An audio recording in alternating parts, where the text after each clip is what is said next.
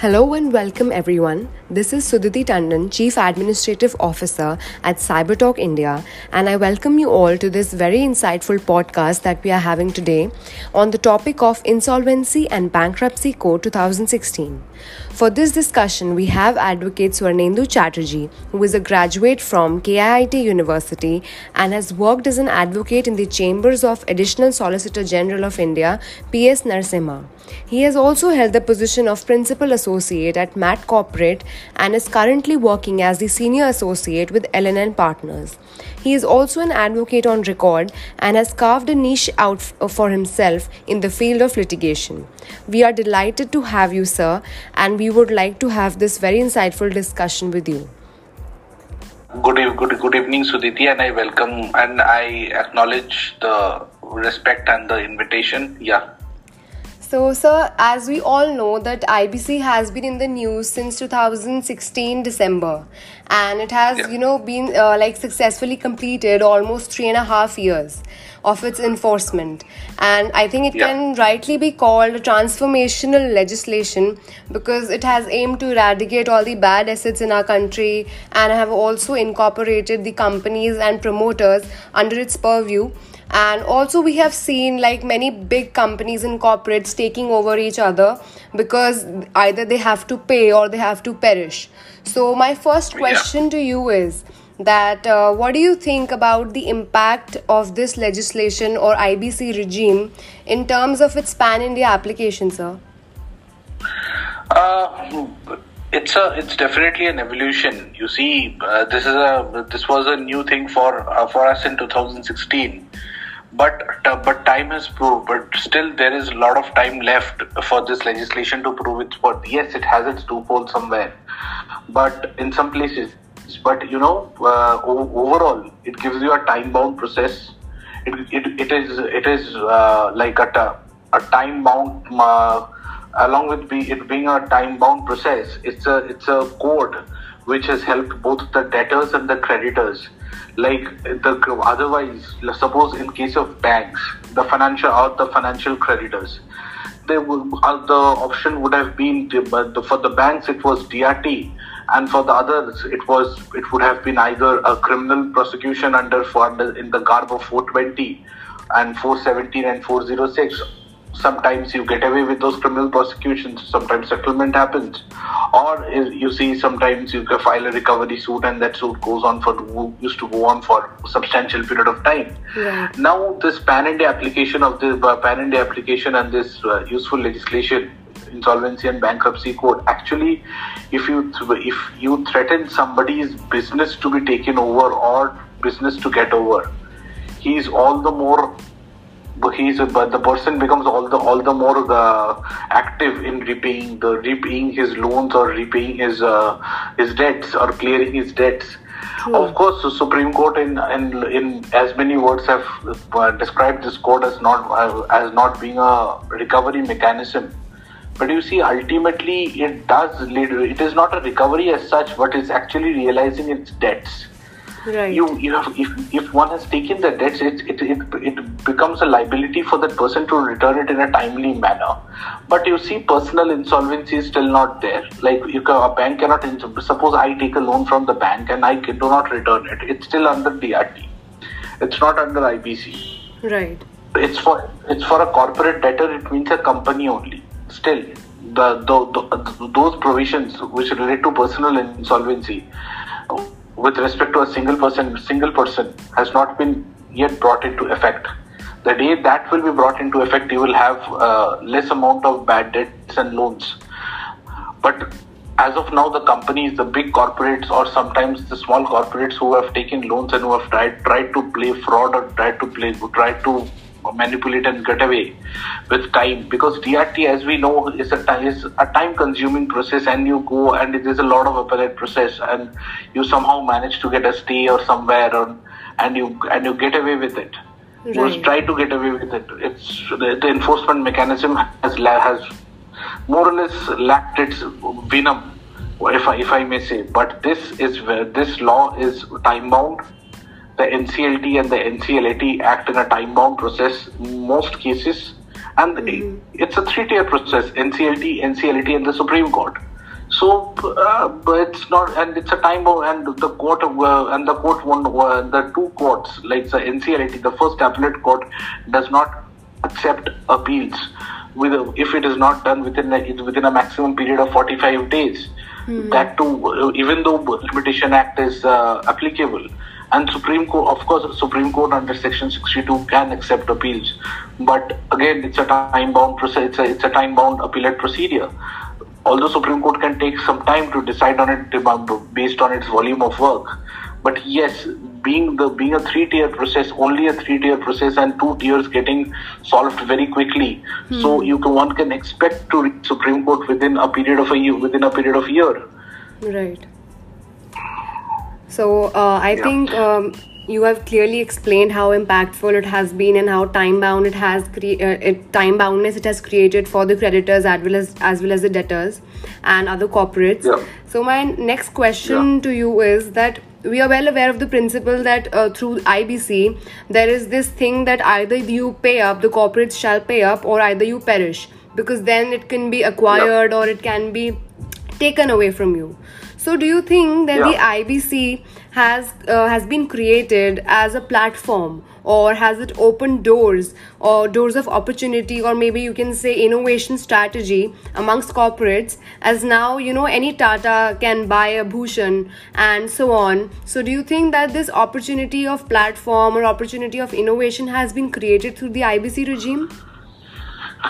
Yeah, if it's not directly about like a Tata buying a Bhushan like that. It's obviously Tata giving a resolution plan for buying Bhushan Steel and Bhushan Power, what you are referring, and also ArcelorMittal in SR.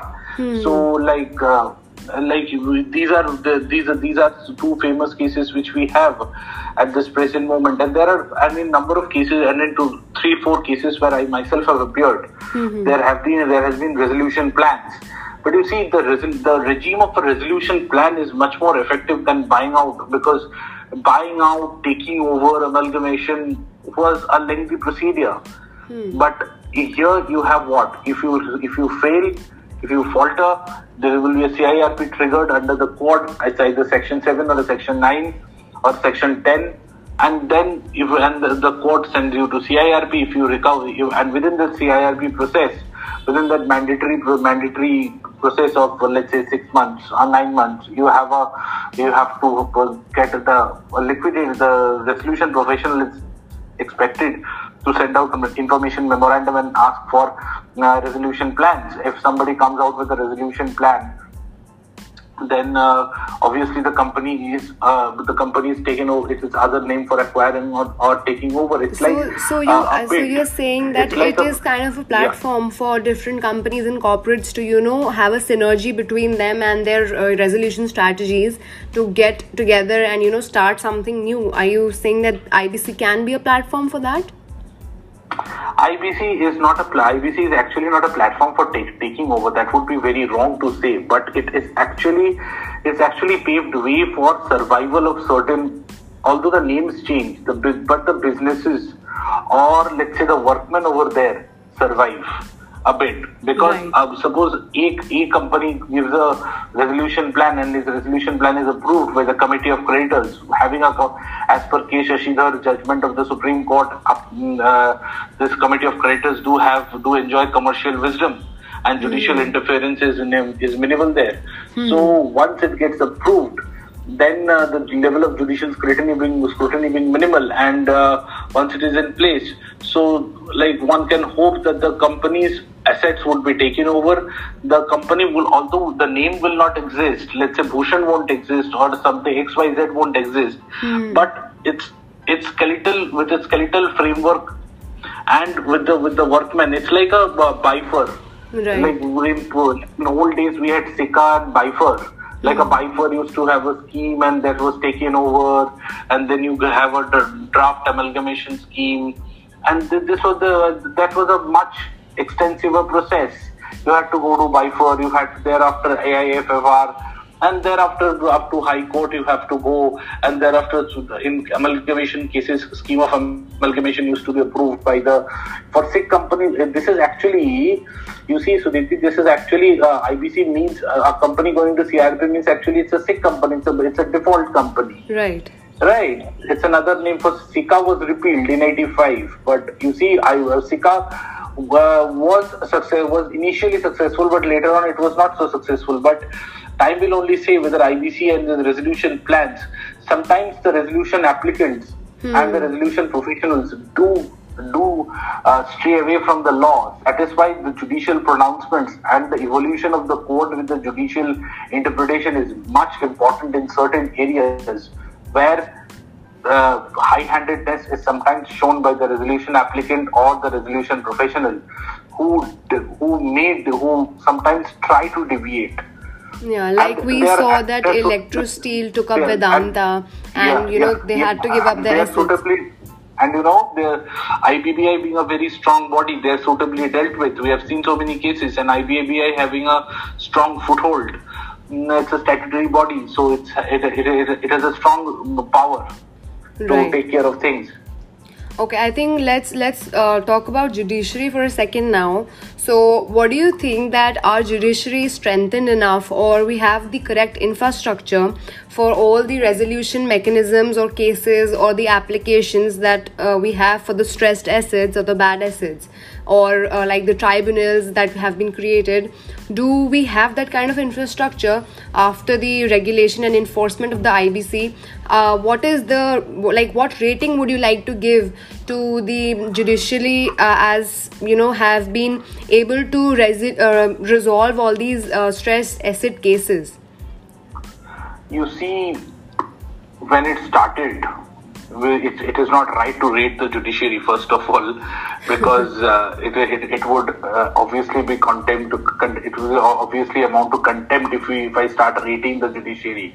No, I meant the resolution capacity that has been taken place, not the judiciary per se. You see, the aim of the court, as Andhra Pradesh Power Transmission Commission judgment says, Justice Sikri speaking for the Supreme Court has said, and even for ICICI Bank, Innovative Industries and Mobilox, the aim of the court is resolution, not liquidation. Right. So, like that is the scheme, that is the scope and object of the court. It's a complete code in itself. So it takes care of the things. So and the adjudicating authority, let's say the NCL National Company Law Tribunal or the appellate mechanism NCLAT, has tried to live up to its standard and had been chaired by eminent judges. Like for example, NCLAT was chaired till March by Justice Mukhopadhyay, a known retired judge of the Supreme Court, and a judge par excellence. Right. And NCLT's principal bench was headed by Justice M.M. Kumar, the retired Chief Justice of the retired Acting Chief of Jammu and Kashmir High Court. Okay. And I have appeared in both their courts and other courts of NCLT as well. You see, the thing which only lacks sometimes, it's a feeling among lawyers that you see, IBC is an evolving court. The judges are also learning, the lawyers are also learning. Right. We can't blame the court for wrong interpretation sometimes. Wrong interpretation does not mean wrong judgments. Wrong judgments are also sometimes to err is human, as they say. So judges are also humans. Sometimes if we as lawyers can't assist them properly, then obviously the interpretation goes wrong. And sometimes, yes, the interpretation somehow might have gone wrong in some places, or there are some unanswered questions in the court for which you have to rely on certain judgments of some other statutes or some other country on that point. Like say, for example, I'll tell you, let's say a layoff. A company which is going under CIRP is laid off. The workmen are laid off by the resolution professional. Now you see, if the resolution professional lays off the workmen without adhering to the procedures of Industrial Disputes Act, now can an overriding power of section 2, like mentioned in 238 of IBC, override a social welfare mechanism or a social welfare statute enacted by the both are parliamentary legislations. Right. We must keep in mind that both are parliamentary legislations. The Industrial Dispute Act operates in its own sphere. IBC operates in its own sphere. Now, when a resolution professional will try to lay off, will he lay off without adhering to that procedure as mentioned under the law of prescribed procedure under the law of Industrial Disputes Act? That's the labor law. Or he will take his own route. He can do whatever he feel like. Those things are really very obscure, and they are the gray areas. And it has been a situation for many labor unions and industries, because you see, not only stressed assets, workmen have suffered the most in this IBM. One sector which has suffered the most are the workmen, because they don't know what to do, because resolution professionals just don't want to pay them. Right. They deny their payments day in and day out, and in fact they have the in as many judgments of the previous times, the Supreme Court has said, if you interpret section 25 triple F retrench, where the act says that beyond the control of the 25 triple F also says of the Industrial Disputes Act, if it is beyond the capacity of the industry of the owners of the industry, then they can pay 3 months of salary or retrenchment compensation. Otherwise, it has to be paid in a mechanism under the act. Right. But you see, I think I'd like to interrupt. I think talking about, since you said that the misuse is there, or maybe because of the legislative vacuum, I might say that these things happen, and they might even increase the pendency in the court of law or maybe in the tribunals. So taking it from that, do you think that the pendency or maybe the misuse that is going on by the creditors through this IBC regime can be one cause of the delay or maybe not so satisfactory enforcement of the IBC? Because many creditors who do not have a lot of amount of stressed assets, they might also run to the court and they might file demand applications and stuff, so that might also create or enhance the pendency. You see, that is why the government initially the threshold limit for triggering a debt of insolvency was under section 4 of IBC was 1 lakh. Now the government, with effect from March, in times of COVID, it has been raised to 1 crore. Right. Now there has to be certain amount, say if 1 lakh is actually nothing in this market. Right. If we see 1 lakh over a debt of rupees 1 lakh, and there is admitted debt, it's a summary procedure before NCLT. Exactly. It's a summary. It's not of a civil court that it will go into evidence and merits and all. And Supreme Court's judgment in ICICI Innovative and Mobilox Industries is absolutely clear. In section 7, at least in section 9 applications, one can say it's a pre-existing dispute or not. In section 7, the NCLT just has to see whether debt exists. Yes, debt exists. Whether loan was taken or whether money was taken. Yes. What was the agreement? Yes. The agreement box is ticked, and whether there is a default. Yes, there is a default. But there's not anything more. They can't go into the question whether there was a genuine difficulty or not. Be that as it may, you have to pay your debt.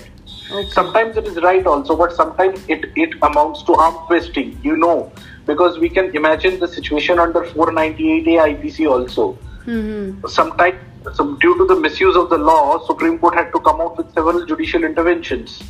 Absolutely. Okay, sir. Because of this, sometimes creditors taking certain industries, and certain industries actually want to go forward to IBCs just to deny wages to some workmen. There are live examples of that in and around India, where just to deny the claims and just to wash their hands off, because previously even their guarantors weren't liable. And their personal assets are also not liable. to be and seized. now promoters and everyone have come under the purview. Yeah. So Now they have. Now it's a prospective application of law. Now sometimes somewhere where companies have gone into liquidation and in 2017-18, what happens to them? They are free from that wrath of law. But the workmen continue to suffer. In some cases where I have appeared, provident fund gratuity were swindled.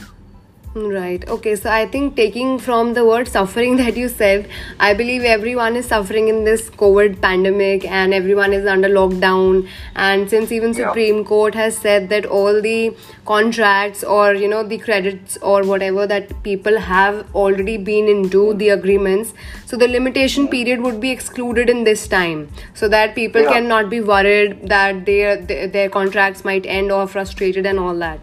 So Supreme Court has lately clarified it will be like the limitation would stand extended up to the period of lockdown in different states as it is, plus 45 days from the lockdown and not thereafter. Yes, absolutely. Or maybe till the next order that the Supreme Court takes out. So pertaining to that, I believe that even the legislative felt that there is a need for some measures to be taken because of the COVID pandemic, and they started of these amendments and ordinances that are very well known and have been a hot topic in these months of COVID pandemic. So I would like to ask you and throw some light upon that. What do you think would have been the legislative intent in bringing about this ordinance, and especially the one clause that is suspension of filing of the IBC filing? So what do you think, how is this going to impact the creditors per se, especially because the debtor, the borrowers would be having a sigh of relief that we don't have to pay some amount, this time is there. So what do you think, how is it going to impact the creditors? You see, now the ordinance is under exactly this point is under challenge before the Madras High Court. Okay. This ordinance is under challenge before the Madras High Court. It was challenged last week, so it's due to come up for hearing. Now, since it's a sub judice matter, I would restrict my views just to this point. You see, whenever a policy, this is an executive ordinance, is an executive decision. It's a piece of legislation also. Right. But it's an act by the executive. You see, so the ordinance, you have to see the rationale and the impact test and the object and purpose test. Exactly. These are the 2-3 tests which it has to satisfy. Now it says what? It says the debts arising on and after 25th of March. Right. Correct. After 25th of March for a period of 6 months. During that time, if any debt has arisen, now you cannot trigger insolvency during that time, and that time can be further extended by 6 months more. Right. So maximum of 25th of March 2021 it can be done by this ordinance. Yes.